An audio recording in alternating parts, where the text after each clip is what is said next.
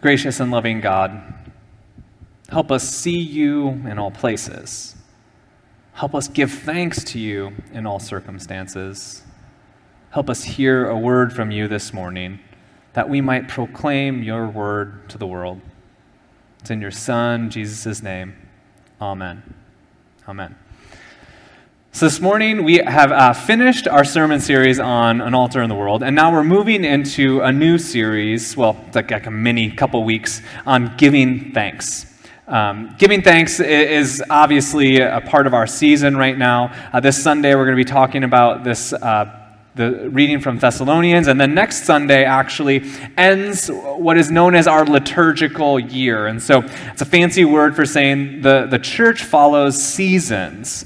Just like seasons in our lives, the church follows seasons like Advent, which we're coming up upon, and Christmas season, and then we have a season after Epiphany, and then we have Lent, and we have Easter season, and then we have the ordinary season. And just that entire cycle that we go through as a church, and even though I do sermon series, I try to find ourselves in those seasons, ends next Sunday with what's called the Reign of Christ Day, or Christ the King Sunday. And we'll talk more about that next week. But this morning, we're talking about giving thanks. And not just giving thanks in particular times, but giving thanks in all times.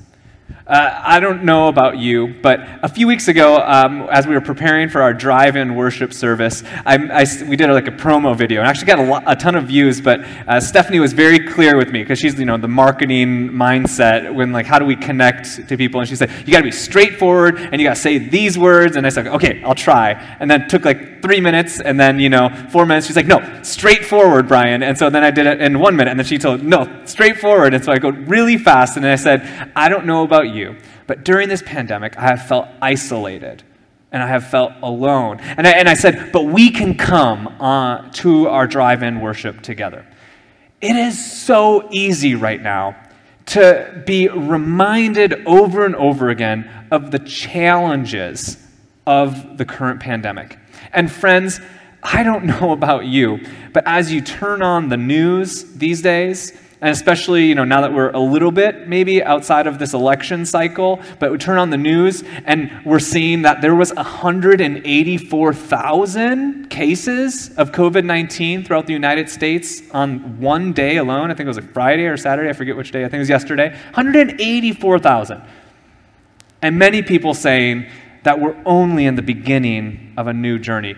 Granted, we had the great news of Pfizer announcing a potential vaccine that's going to be out soon, but we are still a ways away, and it's potentially going to get worse for our entire nation and globe before it gets better. And it's just the feelings of kind of hardship and trials just kind of weigh heavy on our burdens. And whatever that frustration you have been feeling throughout this pandemic, that endurance that you're needing that's been kind of chiseled away with all of the ups and downs and the changes and the hopes of reopening and then closing, I imagine that endurance is you're at mile 22 in the marathon, and if you've ever run a marathon, it is the worst time. 18 to 22 are just miserable, and they always put the largest hill on the course right there, mile 18 or so. I think Honolulu Marathon is at mile 21. It's so cruel that they do that, but because you just don't think you can go any further, and then there you have another 6 miles to go, and you have this hill in front of you. Pray without ceasing. Rejoice in all things, the Apostle Paul says. But Paul, you didn't live through a pandemic. But Paul, you didn't have the entire way of life kind of thrown aside and have to live in a new way of life. But Paul, at least you were able. It's easy for us to think that Scripture does not relate to now. When in fact, I think that the Scripture is very closely linked to what we're going through in many ways. Early Christians weren't necessarily all out persecuted, but early Christians were in fact fearful of what it would mean if they were outed as a Christian in public. And so they found their early worship services in catacombs or graveyards. They would gather together in homes under in the communal space at the houses because they did not want to be called out by a Roman official and be told to throw spices on a fire and say that Caesar is divine, because they believed that only Jesus was divine and that there is only one God. And so they were a different reason to be fearful for their lives, but they were isolated. And Paul, the apostle, their teacher, the one that brought them into the church and proclaimed the good news, he was so absent most of the time because he was too busy going to another location to start a new church, or he was back in Jerusalem figuring out quabbles between the early Jewish Christians and the early Gentile Christians and bringing money to support. And so he often finds himself writing letters to the churches to be dispersed among the churches so that they might know. And even when he finds himself in prison, which next Sunday's scripture will be on that out of the book of Philippians, he sends his words to the churches, to the people. We've been unable to gather in our sanctuary, but I've been sending a more modern day version of letters because we can get it out to you via Facebook and YouTube, and we can send out emails, and we can do these things in hopes to encourage you that throughout this time, God is with you.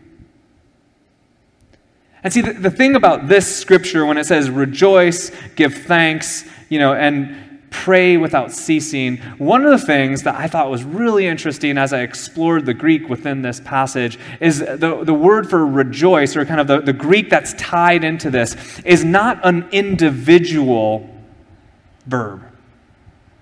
It's a communal one. It's a plural one.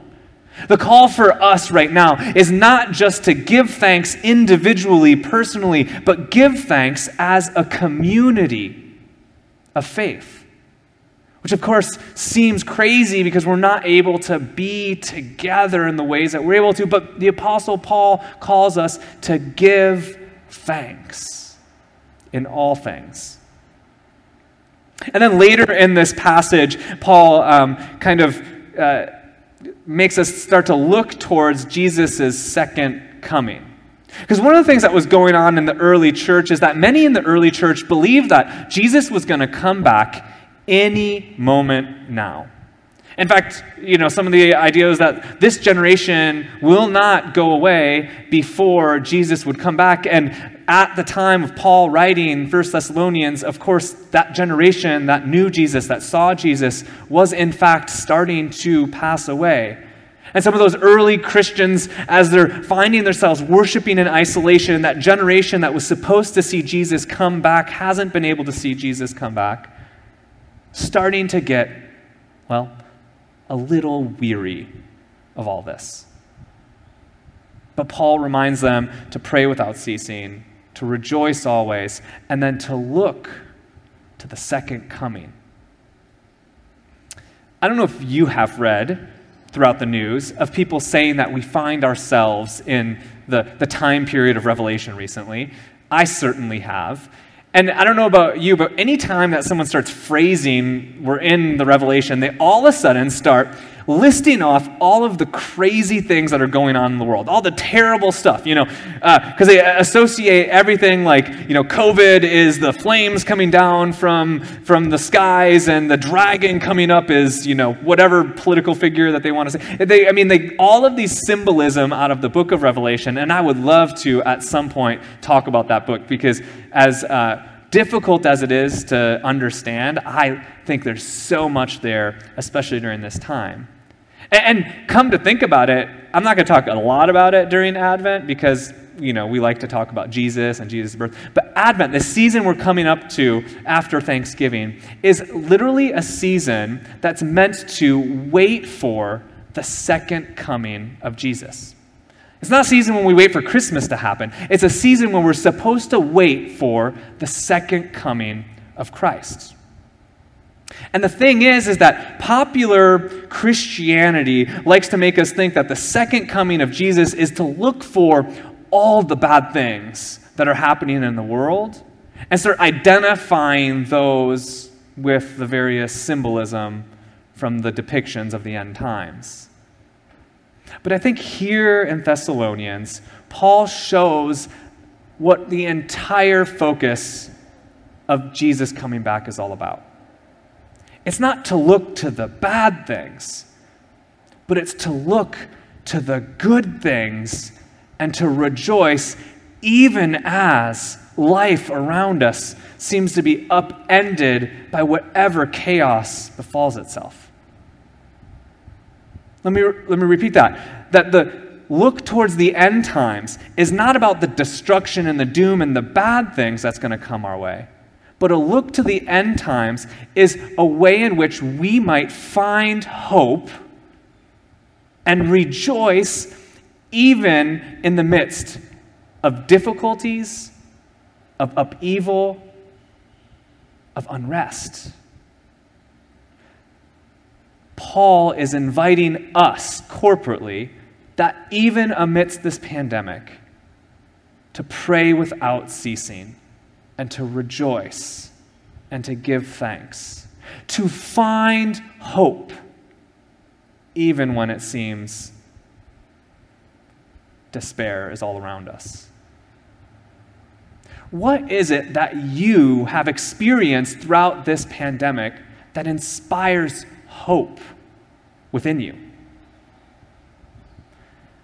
I'm a dark novel reader. And what I mean by that is I often find myself reading books that don't always have as bright and Disney of an ending to them. I found myself, one of my favorite books that I've read, and I lost it from my signature on my emails when I got a new computer, but it's from the Brothers Karamazov by Dostoevsky. And it's this giant book, and I remember reading it while I was in Japan, and you have to flip back like 100 times because there's like 20 different names for each of the characters. But essentially, there's this dysfunctional family, and the father figure ends up dying, and the oldest son is potentially linked to murdering. But then there's the youngest son, Alexei, or Alusha, and he is kind of the hero of the story, although it's not very a heroic story. But you find in Alusha, Alexei, this sort of gentle optimism. Not that he's trite, and not that he tries to look past all things, but he has this spirit about him. That even as his family's household was crumbling and his brother was in prison and everyone thought that he killed his dad, he engages with people not out of cynicism, but out of generosity, out of hope. And throughout the story, you just get this warmth from his character. And towards the middle-ish end, I mean, it's a giant book, like I said, Alexei starts to engage with these children and kind of, I don't remember all the details because when I read it was a while ago, but starts to interact with these boys, they call it. And there's this sort of warmth that he engages with them. And in the end, I'm not going to ruin the story for you, but my favorite line of the book is at the end. And at the end, he goes and he meets those boys, of which his warmth and his gentleness that he engaged those people with inspired hope in difficult situation. The boy shouts out, "Hooray for Karamazov!" And now we go hand in hand. There is something intoxicating about the ability to engage with people with compassion and warmth and generosity. And as we go together with that spirit, that is a way of giving thanks together. It doesn't always mean that everything has to be perfect. Doesn't mean that we're giving thanks because God has, sprinkled down manna from heaven. It goes giving thanks amidst life's difficulties. And it's hard. If you caught my prayer this morning prior to the worship, I showed up with my mind set on, I'm going to have this sermon, I have my outline, I'm all ready. It's going to be a peaceful morning. The pieces to our worship seem to be going well. And then I walked in, and the jealousy windows down there were open. And then all of a sudden, I look on our Ring cameras, and we found that our building was broken into, and I go into panic mode, right? What was taken? And of course, they took all of our microphones that we normally use on Sunday. And so we have some wireless and some from Holman Hall that Trinity Christian School uses. And just as I was supposed to be coming here to say, we're going to be thankful in all things, I get hit with this curveball of life. Having to deal with the stress and the anxiety of having something broken into. So I understand that this is a difficult time for us. And life's curveballs hit us even as things are difficult. How do we give thanks together? How do I, as an individual, not get kind of dampened down by the difficulties, but how do I, as an individual, look towards what's potentially good, and then how do we, as a community, give thanks together? I saw the videos from this break-in. I was looking at it before. They went up into our sound booth, and we have spent some decent amount of money on various things to help get us to be able to get to this point in our live stream. And they even started to go through our drawers and things. We have my other wireless microphone was breaking, and we have a new wireless microphone literally installed on Thursday. They opened the drawer and did not take it. They did not take the computer, not take the safe that held our cameras. They did not take so many things that we have. And that's not trying to say, oh, be thankful, but I am incredibly thankful that we're still able to lead and worship because all we were missing was some microphones. How might we, use that phrase, turn lemons into lemonade? How might we give thanks in all circumstances?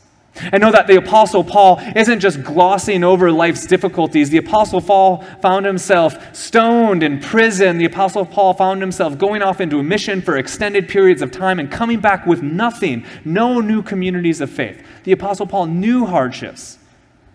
And the Apostle Paul points us to Jesus, who himself found himself on the cross. Within our faith, the leaders of our tradition knew grief and knew pain and knew challenge. And yet they call us to have hope even amidst the difficulties. What can you be thankful for? If you're on Facebook, perhaps you can share with us something that you're thankful for. If you don't, maybe you can send us a card or you can email it to us and we can post it online and share it with the congregation. What are you thankful for as an individual? And then what are we thankful for as a community? What can we do to give thanks and go hand in hand even through the pandemic together? So that we might find ourselves as a people, a communal people, that rejoice always, that pray without ceasing, that give thanks in all things, because we know that Jesus is King, that the one who has made the whole world right and reconciled to God is truly the divine one, bringing all things back to himself. Let us rest in that hope and continue to be ready.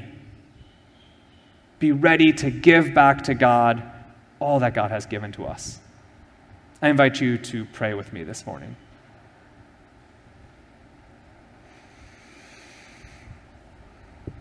Jesus, we give thanks for your self-offering to us. For showing up to the Apostle Paul and for teaching him what it means to be made whole again. Not through our own initiatives, our own self-energies, but through your gift of yourself.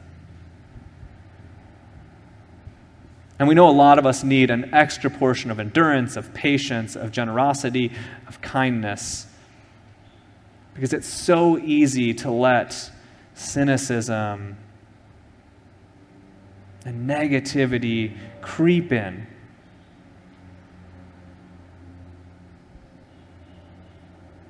Help us engage with others with a sense of thankfulness for them, that we might walk hand in hand and give thanks back to you. In Jesus' name we pray. Amen.